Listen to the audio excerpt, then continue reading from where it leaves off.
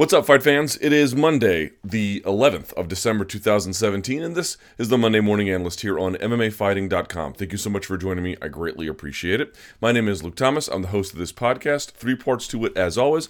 An overview of the weekend in the first. We'll have to take a look at some multimedia in the second segment, and then a look at what's coming up in the week ahead in the third. Now, there was a ton of MMA and boxing and kickboxing over the weekend. We couldn't possibly hope to get to all of it. I know that Rico Verhoeven had a nice win over in Glory. There was a lot of other events. I can't even begin to... ONE FC had an event, or ONE Championship, whatever, had an event as well. Lots of good stuff happened over the weekend. We just don't have enough time to get to it. But here's what we are going to talk about. Let's talk about some of the major highlights from the weekend, right? We just don't have enough time to get to everything, but we do need to discuss the most important things, so let's do that now. Number one, I'm going to start with UFC Fight Night 123 and UFC Fight Night Swanson versus Ortega. This took place at the Save Mart Center in Fresno, California. Had an attendance of 7,605 for a gate of 568,290. Not great attendance. Smaller card, of course, but still, it's a little bit surprising for the Ultimate Fighting Championship. Nevertheless, Brian Ortega, T-City, man, what do you say about this kid? Defeating Cub Swanson at 3:22 of the second round. Now, let me say something up front. I did a post-fight special on my personal YouTube channel about this event. If you want to see that, I'll link that up here. You can watch the whole thing because we're not going to go into the whole card today. But for a bigger breakdown, you can look up there. Now, with that being said, Ortega over Swanson, we're going to look at some of this in the second segment, so I don't want to get into too much other than to say, number one, as I mentioned on Saturday night, this is just great to see the featherweight division. I feel like we've talked about this a little bit ad nauseum on the live chat, but how much there's new blood coming in, ushering out the old guard. A lot of times it's a slow trickle. A lot of times it doesn't happen hardly at all. Look at heavyweight. Look how many more senior fighters you have there in terms of age. And you still have a couple of those in almost every division to some extent. But at featherweight, you're really seeing this pronounced changing of the guard. The 2 wins by Holloway over Aldo. Now this finishing of Swanson. We'll see what Frankie Edgar has left. According to UFC President Dana White, after Saturday's fights, there was some buzz about potentially giving Ortega a title shot. It looks like Dana White does not want to go in that direction, thinking more about Frankie Edgar. Personally, I'm in favor of that. As much as I like what Brian Ortega brings to the table, nevertheless, I still feel like I could get 1 or 2 more performances out of him before I really put him in with a title shot. Max Holloway, I think, developed a little bit quicker in terms of, again, as we noted even last week, this mastery of the fundamentals. But here we are, 2 weeks in a row on the Monday Morning Analyst. Both times we're focusing on a new crop of really elite, sharp, precise, finishing featherweights. I should tell you a lot about how that division has really turned a corner. Very, very excited to see that. Now, what can we really draw from this in terms of the technique that we saw? Because there's a lot of other storylines in terms of Cub Swanson's last fight in his UFC contract and the like. I mean, here's what I would say. Look, Cub Swanson, I thought, was looking really good. I went back and I watched the fight 2 more times just to make sure what I saw was confirmed, and I was liking what I was seeing from him. He was doing. He mentioned in the post-fight press conference that he was picking apart Brian Ortega, and I would agree that is true. I went back and I watched. He was doing a lot of excellent digging to the body whenever he would go high to the head, and Ortega deserves some credit for being a little bit more defensive than I thought, especially in that first round.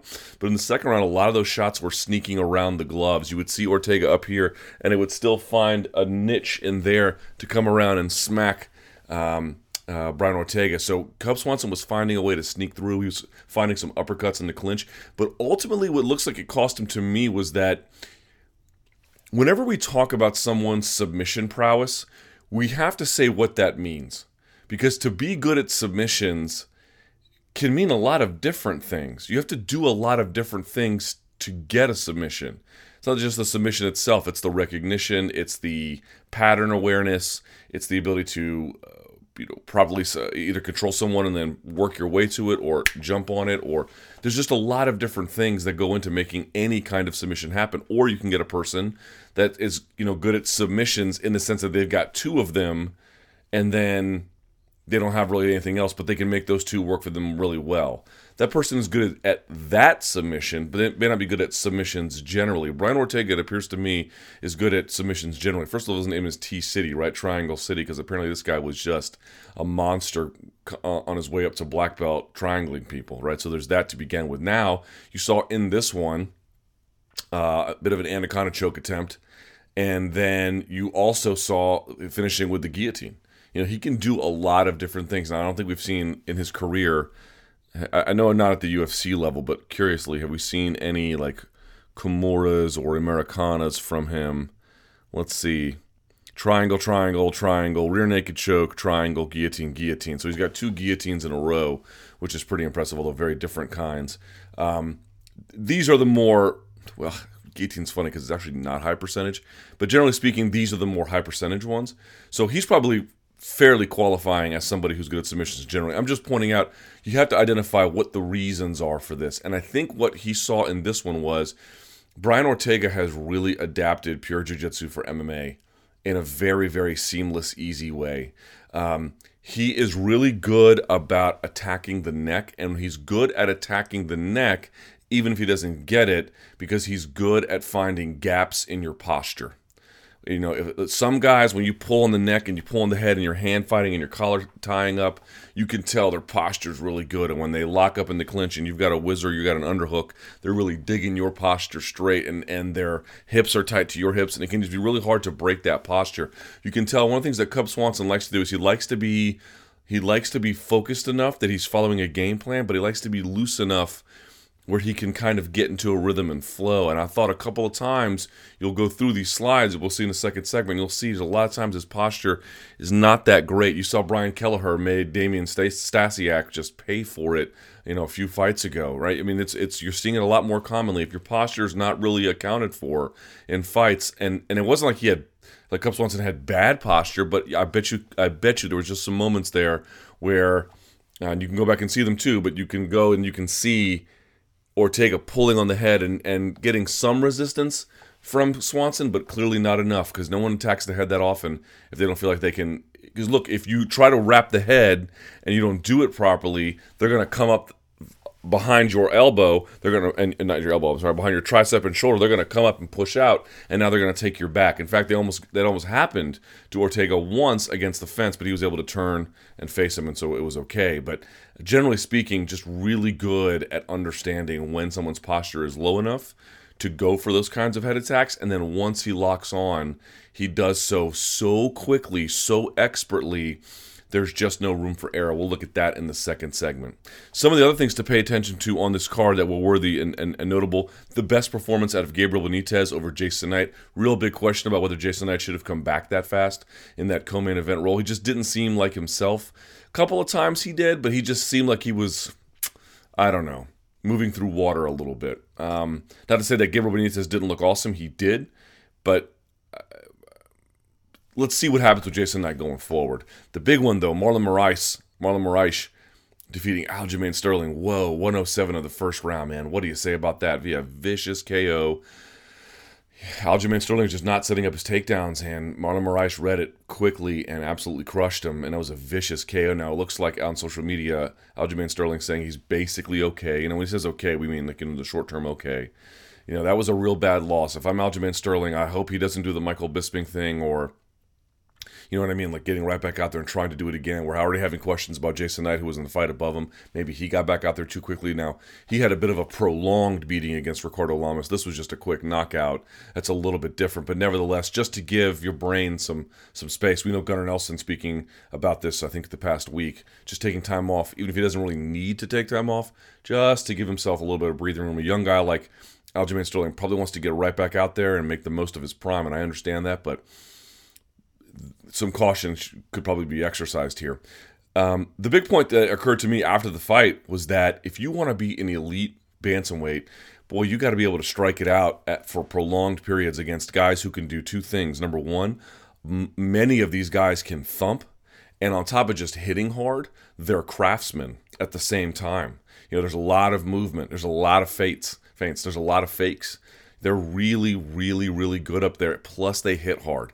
You think about it, now you got Marlon Moraes up there. Plus, you got Cody Garbrandt. TJ Dillashaw, I don't think is necessarily like a monster power puncher, but he finds a lot of open shots. You can see that now. How about John Dodson, who can thump up there? How about John Lineker? Less of a craftsman, but certainly part of that the guys who can hit hard. And Dominic Cruz, kind of the opposite of Lineker, doesn't necessarily hit hard, but just constant movement. He can fight on the feet.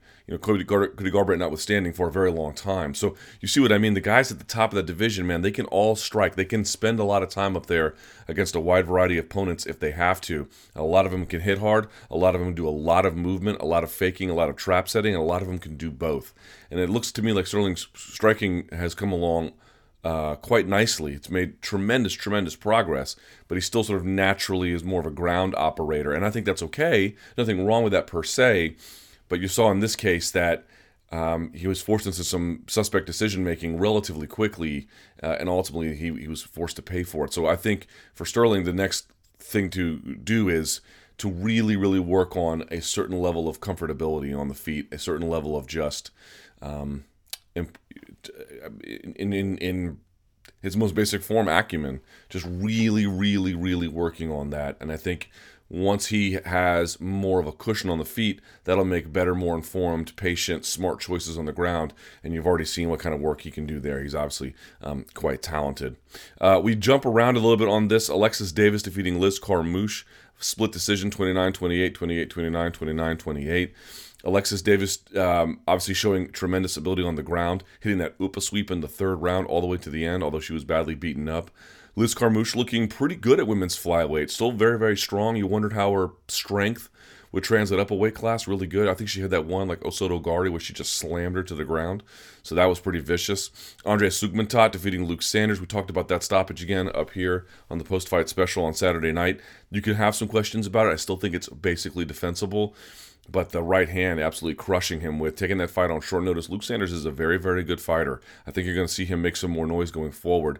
But that was such a tremendous shot that he didn't see coming. What could you really do?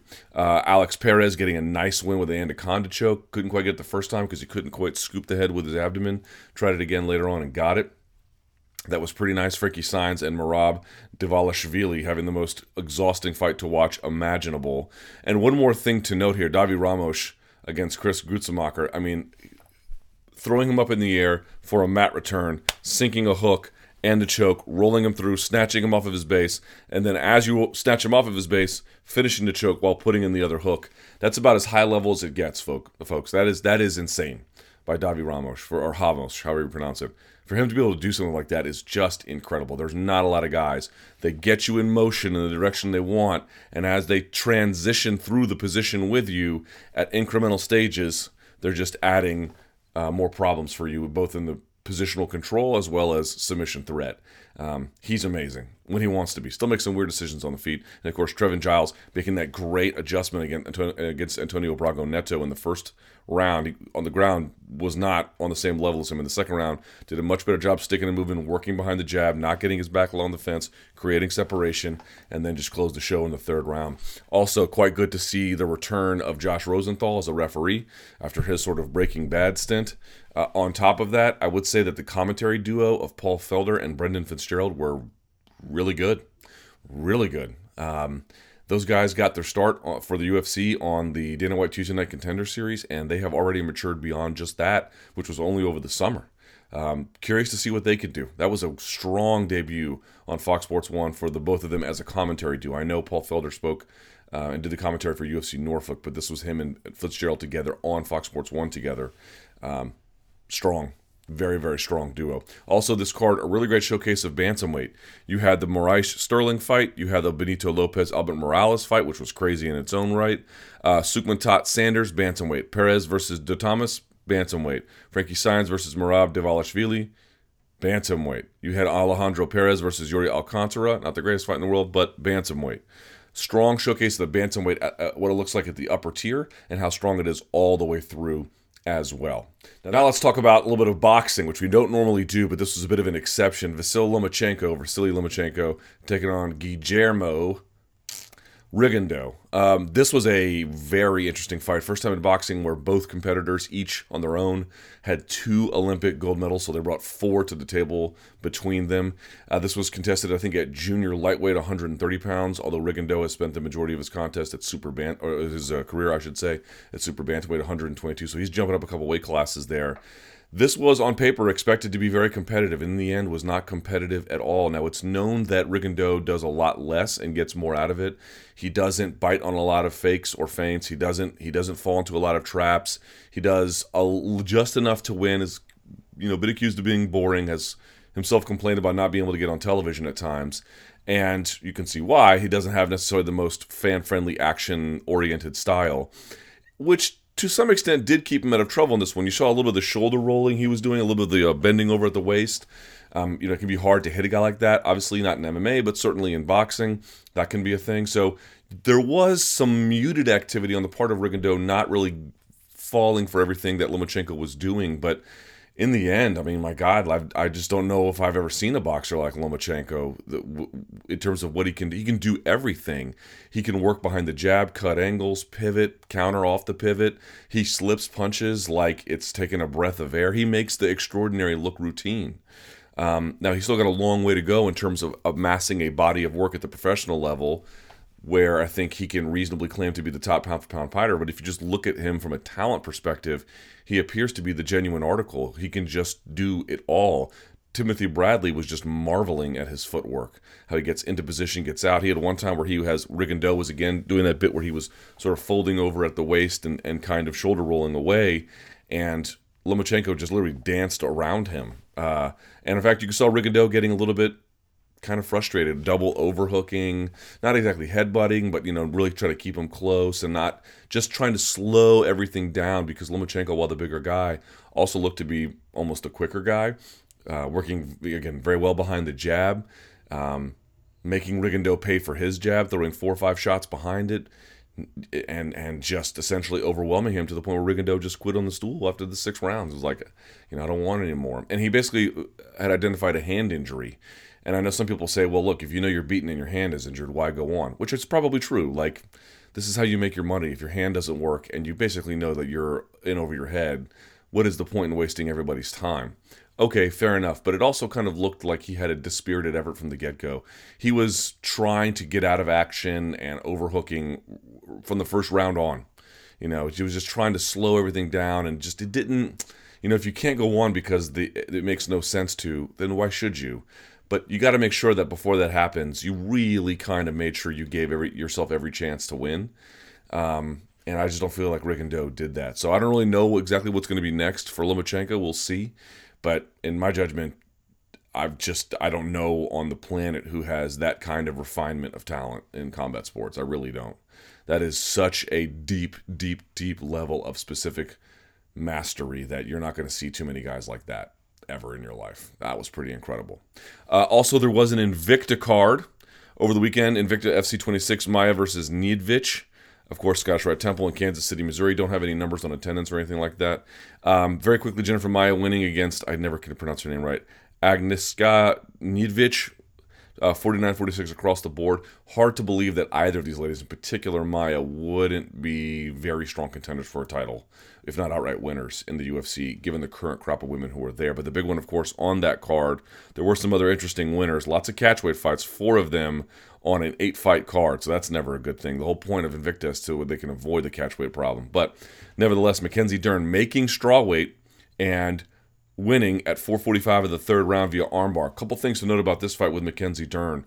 That armbar was nice, and I noticed that rather than putting the outside leg across the face, which is what, if you're on mount and you're sitting for an armbar, one of your legs traditionally is going to be over their face, one is going to be just behind the arms, so the arms split your legs, right? The one that goes over the face is used to control posture. If you're laying on the ground and your friend just puts his finger right here, you're not going to be able to sit up. It's going to be very, very hard. So imagine a leg across your face. And there are ways around that, though. If you can catch the leg when it comes over, especially if it's in transition, you can use it to put it behind you or at least hold it at bay, and you can use that to sit up. You can do a lot of things with it. She didn't do that, Mackenzie Dern. She put it across the face, but then behind, she almost crisscrossed not her feet, her legs. The right leg, or whatever it was, the inside leg went to the outside of the face, it looked like to me, and then for sure, the outside leg, the one that normally covers the face, it tucked behind the far side armpit. And I think she did that because she didn't want to lose what it would normally happen is if sometimes you can put it over the face. If you get it over the face, you got them dead to rights. If you don't, they can stand up with it. I think as an insurance policy, she just chucked it behind the far side armpit because that way you can probably buck a little bit with that, but not enough for Mackenzie Dern to not get the submission. Of course, she got it. What can you say about the striking? She had a good overhand left kick combo that was landing. She was catching, what was her name? Caitlin Medeiros as she was circling out a couple of times.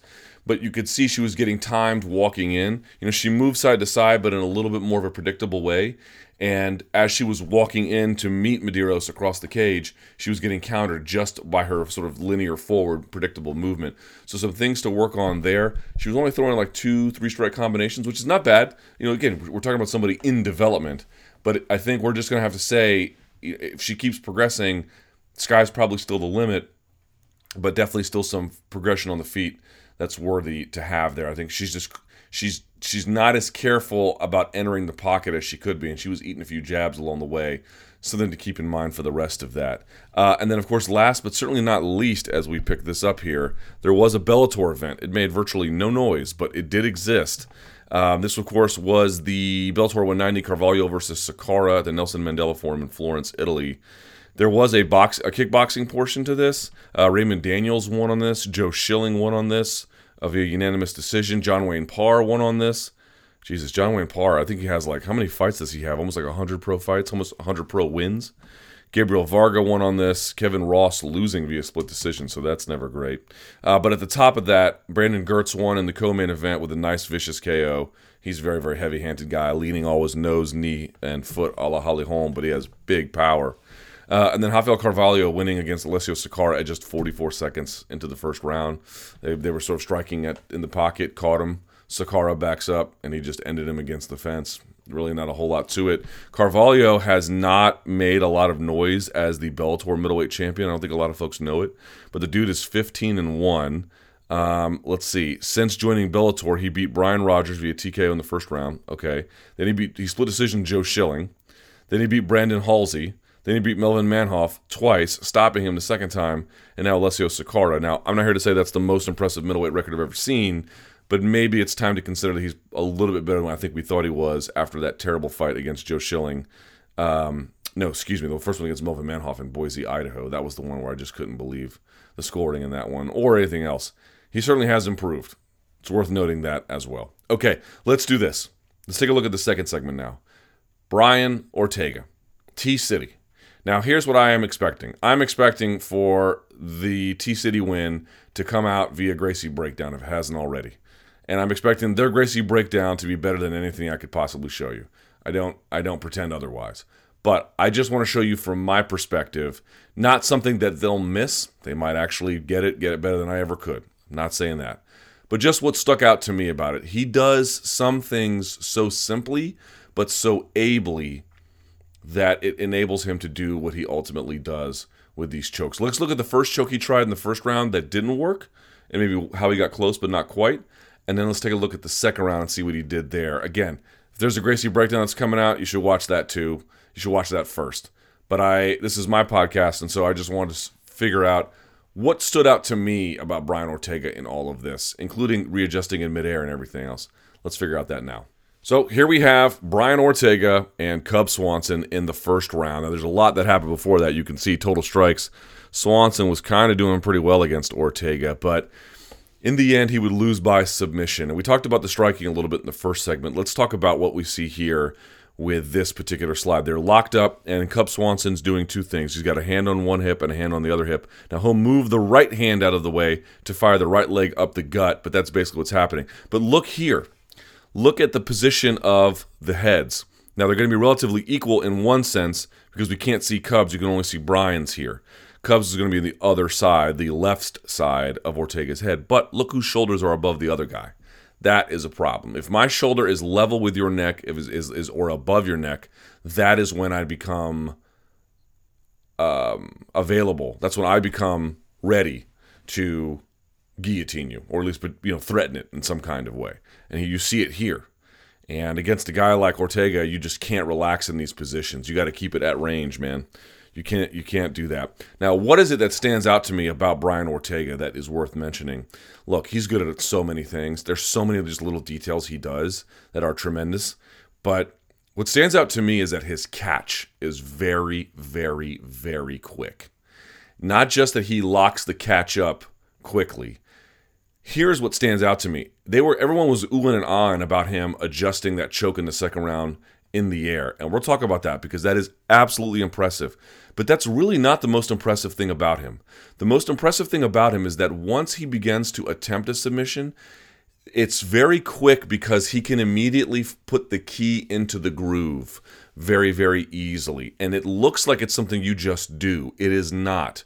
For a lot of people, it takes a lot of time to get the feel right before you can ever get anything. That goes as much for a choke as it does for any kind of front headlock, any kind of way to pinch the armbar between your knees when you finish it. Lots and lots and lots and lots of different ways in jiu-jitsu. His first strike to begin to lock up position automatically gets him like 80-90% of the way there, where even if he had to stop there and choke, he still might get it.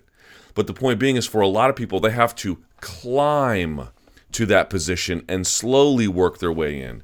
He can slap it on, but the word slap sounds like lazy or quick or not with enough finesse or precision. And that's exactly what Brian Ortega has. He has the slap of it because it's quick and it's hard and it's fast, but it's also precise and focused and locked in. I can't overstate how hard that is to do. That is very, very, very, very difficult to do, to be able to find that initial groove to begin the end of the submission, but to do so quickly, to do so accurately, to do so where minimal follow-up adjustments are required to cinch it closed. It just seems obvious. It's not. A lot of times guys will get submissions in MMA because they just horsepower it. And this one was a little bit of that in the second round. But more so than anything, his catch, his initial locking it on is so good.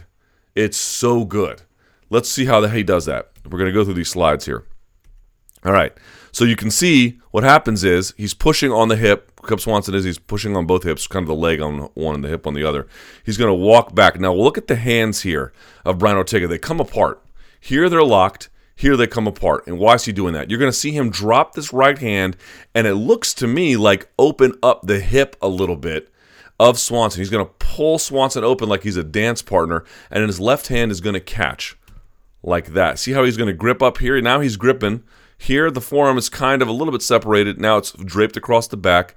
Look at Cub Swanson's posture. Look how Brian Ortega always keeps kind of his chest on the back of the head, if he can, his chest on the back of the neck, right? Always weighing it down. He doesn't really pull with collar ties, does he? He just puts his weight on top and lets that drag you to where he needs to go. And then, once he's got you down, he's going to switch his hips, boom, he's going to come to this side, and he's got the catch. Now, what do you notice about that? And again, this may not be I don't know that everyone calls this a catch. Some people call it like a punch through.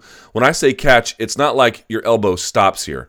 The catch is when you lock it and then you drive across. One of the things that's really necessary for an arm in guillotine is that the arm that is choking, you kind of want to think of it like thumb to shoulder. You want to think of it like a scoop in. The elbow has to scoop in.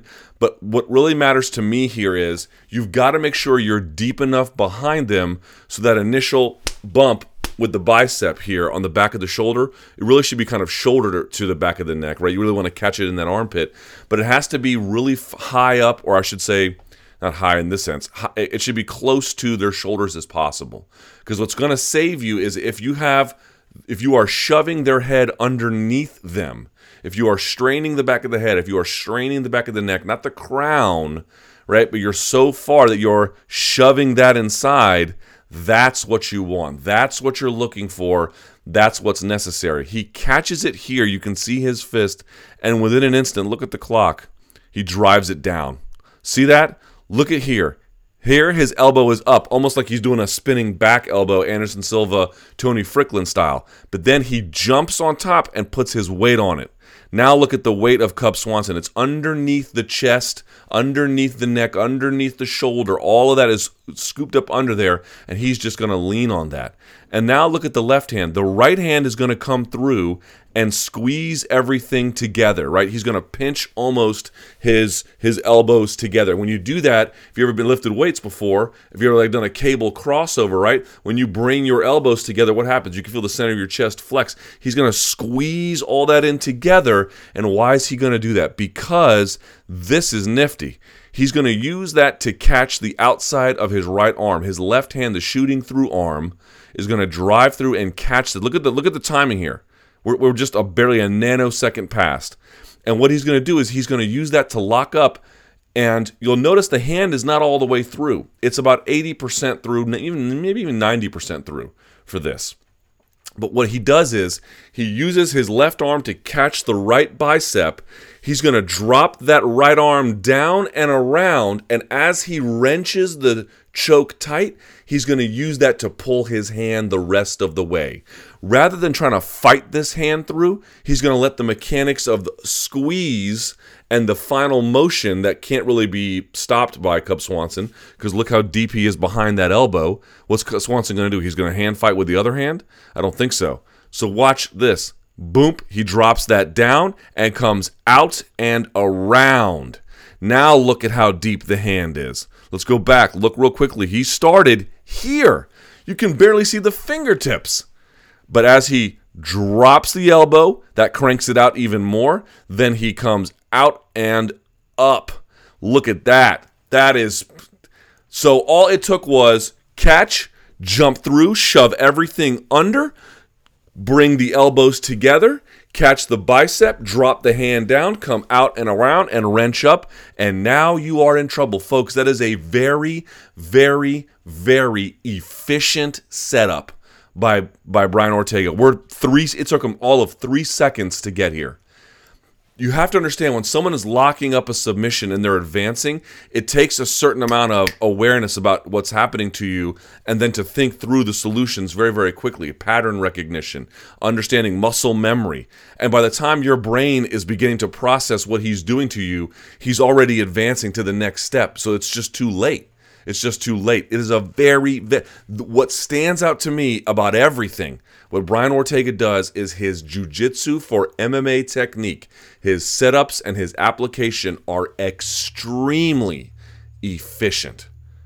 Very little wasted movement, very little wasted technique, very little interference, because it's so precise. He knows how far to push, how far not to push, how to catch in the right position to allow for the kind of push you need, and then how to finish it up without much interference while sealing the choke. It's super impressive, you guys. Super impressive. Now what's he going to do? This I love too. From here, if they were on their knees, you'd see a gator roll. He would tuck his head in this space here, between the leg, hip, and the arm. You would tuck your head here, and you'd roll him, but you're standing. Now you'd have to snap him down. If you snap him down, you could lose it. Plus, sometimes gator rolling, man, can be hard, especially against a strong guy like Cub. I mean, you may not be able to do it. It's not always there for you. T-City knows this, so he's going to step around. Now watch, he's blocking this outside leg. So if you're blocking that leg, where do you think he's going to turn to? Of course, past the blocking leg. You're going to go to the same side you're blocking. He's just going to rotate around with that blocking leg. He's actually going to come behind both here in a second. You'll see. But he rotates around. He rotates around, and then he just sits like that. Now here's the best part about it. Holding the choke, he doesn't slam to the ground. He doesn't fall super hard. He naturally just swings and guides himself. So he's blocking, going in the blocking direction while turning in a circular way, right? Again, it's much easier to get a takedown if you can go in a circular versus a linear path, even if it's just a sort of a pulling down motion. And this is my favorite part. Remember this right leg here that's doing the blocking? Watch this. He comes all the way around, and here he goes. He's going to use this little instep with the emotion, that circular motion, to whip him over. See that? This little hook is going to help guide Swanson over. It doesn't do the flipping. It just sort of makes sure he goes in that other direction that he wants him to go. Whoop, there he goes. I'm telling you, efficient technique. He gets right to business. Nothing wasted, nothing extra. There is no fat on that, ladies and gentlemen. Very, very, very lean steak, so to speak, from T-City. So now where are we? We're in trouble if you're Cub Swanson. Big trouble. Look at this choke. Here's what Swanson does. He wants to push up on the elbow, and he puts his hands together to do it, right? Here you see it. He's got his hands together. He's trying to push up with one and pry open with the other. If you can break the seal, so to speak, of the lock, obviously the choke goes away, right? Or at least you can just create enough of an opening to catch your breath or not go out. Ortega knows this. Watch Ortega. He's going to use this leg. Now, what's he going to use it for? To catch that elbow. And he's going to use that elbow to pop it off. See that? Now he's got your elbow too. I love this. People must do this in practice, and he must come around and catch that elbow, pops it off. See that? Now he just has the one hand to work on the choke. Now he eventually gives it up because look how much better he's got his spine aligned here. Look at the spine here. It's tilted, but it's not terrible. I mean, it's pretty aligned right here. He pops the elbow and he comes off. But now, after popping it off, sure, Swanson gets it back, but you can't do a whole lot with it at this point because now look how much more turned he is.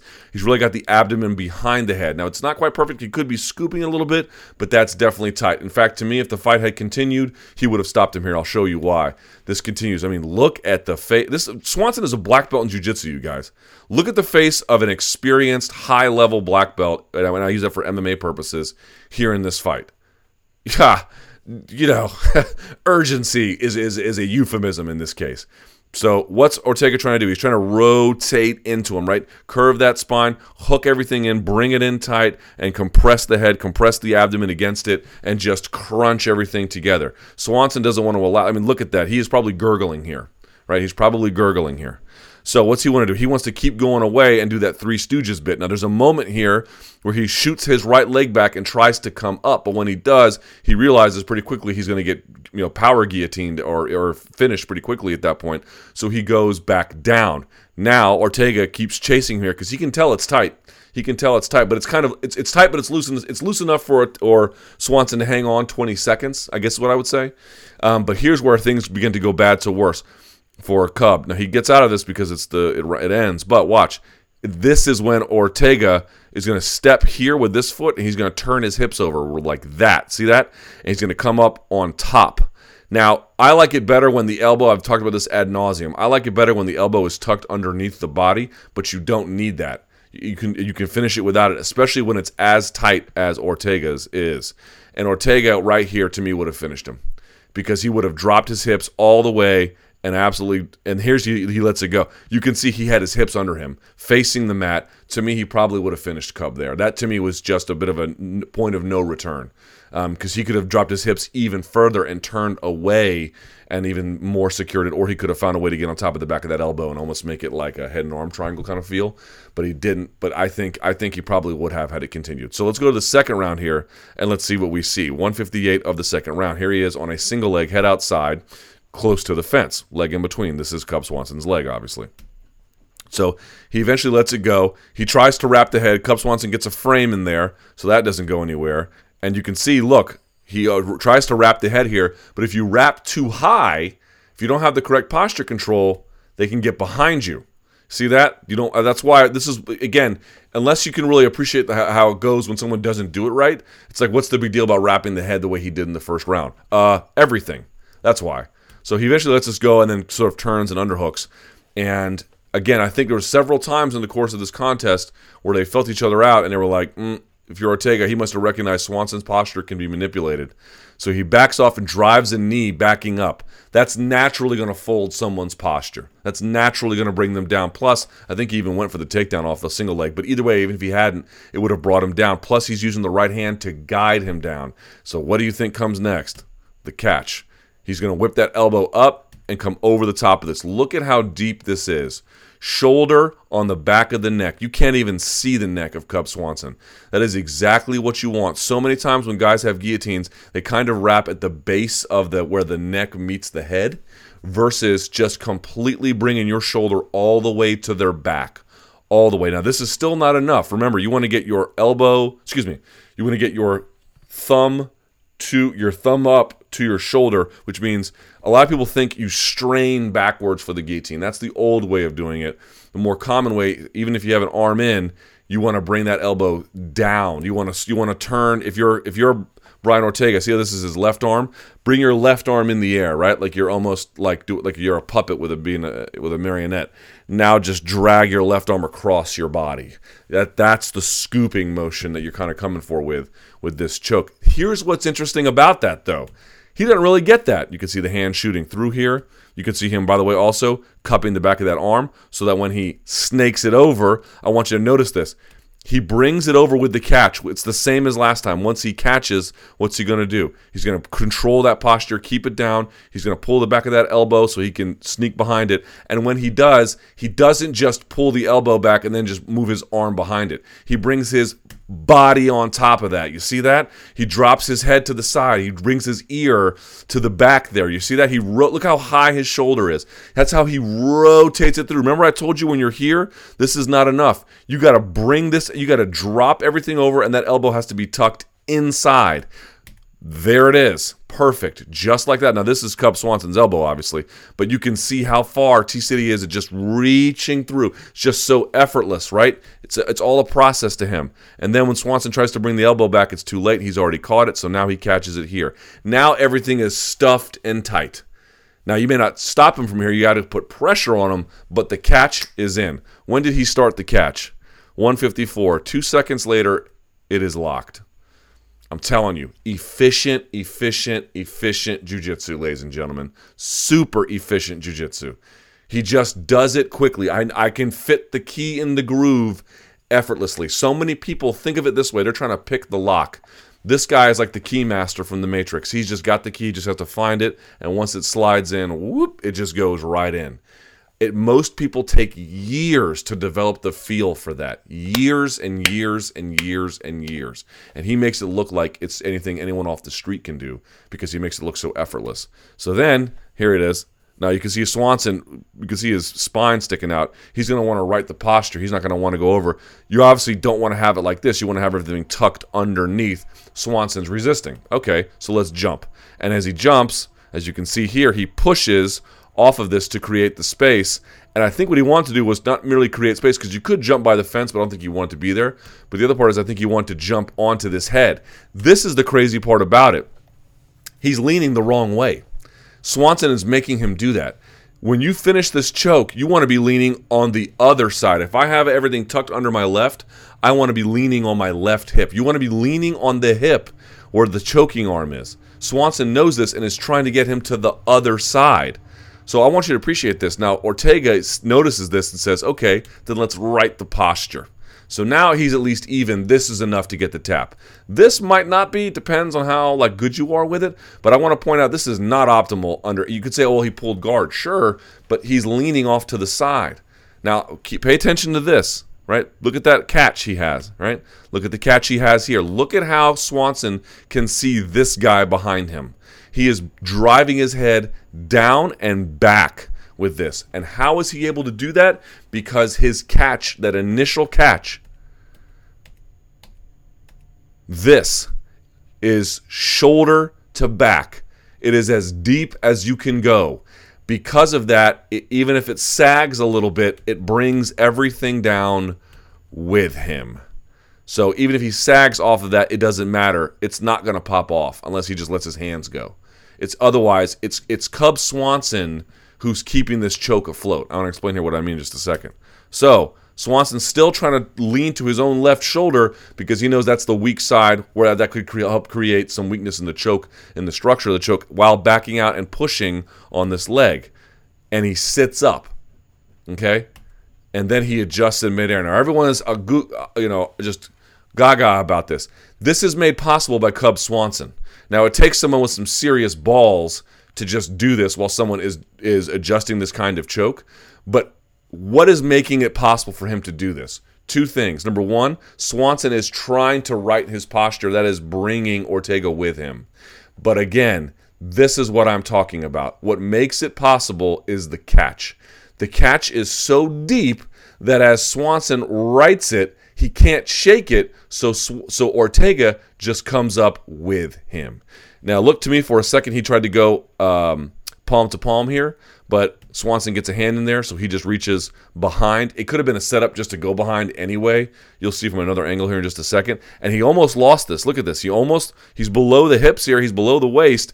He almost loses this triangle, but once he cinches it back up, he drops the weight again, holds his core together, uses his lats, and again, Swanson is the one holding up Ortega here. Ortega's catch is so deep that it's yanking down everything that Cub Swanson wants. So he readjusts here. It's a bad angle, but he readjusts and then readjusts. And look at this choke. He's leaning to the wrong side still. not his choice. Swanson is forcing him that way, but he's leaning to the wrong side, and he's still off at the wrong angle, but it's so deep as Swanson tries to sit up that that's all she wrote. He kind of is level by the time he finishes. What's impressive to me about that choke is Swanson put it at the weak angle, and he still got it. Here's another look at it, right? Swanson sits up, brings Ortega with him. Look at the catch. It's driving that bicep, that shoulder, driving everything down. He uses that to readjust. Looks like he's going to go hand to hand. Swanson gets a hand up, so he comes behind. Swanson blocks. He just waits so he can grab over that. That allows him to get more pressure on the back. Look, he kind of is climbing up the back there, right? He's not just replacing his hand. He's scooting ever so much up his chest and shoulder and everything, and armpit on the back of the neck, the back of the head. He's already all the way through, sits there, and then sits back, pushes off at least a little bit, it looks like, readjusts side to side, catches it, and then at that point, there's a little bit of daylight here, but it doesn't matter because it's so far, that black here is the glove. It's so far through that he's able to come out and get it and squeeze. You can see it's semi-daylight, but there's the tapping hand. It's just beyond impressive that he was able to be placed at the opposite angle to get this, and he still got it because that catch was so powerful, weighing so heavily. If this was on the ground, it may not have worked, because what made it work was that, I mean, it probably still would have, the finish would have been differently, but my point being is the position on the ground would have been a real benefit to Cub Swanson, but the initial catch was so heavy that it forced the neck and head of Swanson down in a way that it wouldn't necessarily normally do. That resistance, him trying to stand, but it being so deep that it didn't matter that he got the tap in the end. This is what I would call efficient jiu-jitsu. I mean, you're in trouble instantly. He has to do very little to finish it. Have you noticed that? He has to do very, very little to get you in big trouble. Go back to the first round here. One more time. Very simply. One more time. Okay, here. Drives through, catch, shoots through, stuffs, recinches, drops, comes over. 3 seconds. So now we're, let's see how many we're in here. Yeah, we're in 3 seconds. Okay, we're at like 5 seconds here. 10 seconds later, look at this. 10 seconds. 10 seconds. He just doesn't have to do a lot to finish once he attempts the initial attack, because the initial attack sets up a framework for small adjustments to have big conclusions. That is what you call efficient jiu-jitsu. And he has such a command of the squeeze that he can even be placed on the wrong hip, readjust in midair, but because his fundamental catch, this is the basis of the guillotine, is so good that he can do that and still get it. He can readjust, come over the top, and still pull, because he's got such a grasp of everything. It's almost like a mix of the old style guillotine where there's a little bit of a stretch going on, but it's the new style guillotine where they're stuffing the head and the neck up under them. It's a slight combination of both, although obviously 90%, 95% the more modern type. It's just that the legs are kind of having a stretching effect. Nevertheless, that's what stands out to me about Brian Ortega's jiu-jitsu. It's just some of the most efficient in all of mixed martial arts. And last but not least, let's take a look at what's coming up in the week ahead. There are two major events of note. Well, one major, one relatively minor-ish, that you should pay attention to. The big one, of course, UFC on Fox 26. UFC on Fox, Lawler versus Dos Anjos. This is going to take place, at the Bell MTS place in Winnipeg, Canada. In the main event, Robbie Lawler is going to face Rafael Dos Anjos. That should be great. Ricardo Lamas was supposed to fight Jose Aldo. Now he'll take on Josh Emmett. This one I cannot wait for. Santiago Ponzinibbio versus Mike Perry. That should be a hell of a contest. And a big, big one for Glover Teixeira versus Misha Serkinov. Love that one as well. You move down to the Fox Sports 1 portion of the card. Jan Blachowicz versus Jared Cannonier. That should be good. That's going to be at light heavy. Julian Marquez versus Darren Stewart. Chad Laprise versus Galore Bofondo. That's the guy that had picked him up and slammed. I think it was Charlie Ward back in the day. So also great name, Galore Bofondo. Love it. Tim Elliott is back. He's going to face Pietro Menga. John Makdessi versus Abel Trujillo. That should be fun. Alessio Di Chirico versus Oluwale Bangbosh. By the way, Oluwale now is trained by the viral sensation Eric Kelly. That should be fun. Jordan Meehan versus Eric Silva. Nordine Taleb versus Danny Roberts. And then you do have a Bellator card as well, Bellator 191. They seem intent on spending a lot of time in Europe, it turns out, because this one is in Newcastle, England, at the Metro Radio Arena. It's going to have the Bellator debut of bantamweight great Michael McDonald versus Peter Legier. Valerie Letourneau is going to bump up to women's flyweight, taking on Kate Jackson. James Thompson versus Philippe DeFries. And then Lewis Monarch versus Jeremy Petley. Yeah. This is, by the way, a co-promotion with Bama as well. So there you go. If I missed anything, you can shoot me an email, lukethomasnews@gmail.com. You can also reach me at Luke Thomas News on Facebook and Instagram as well. Appreciate you guys watching. Thank you very much. Like the video, subscribe to MMA Fighting, and until next time, enjoy the fights.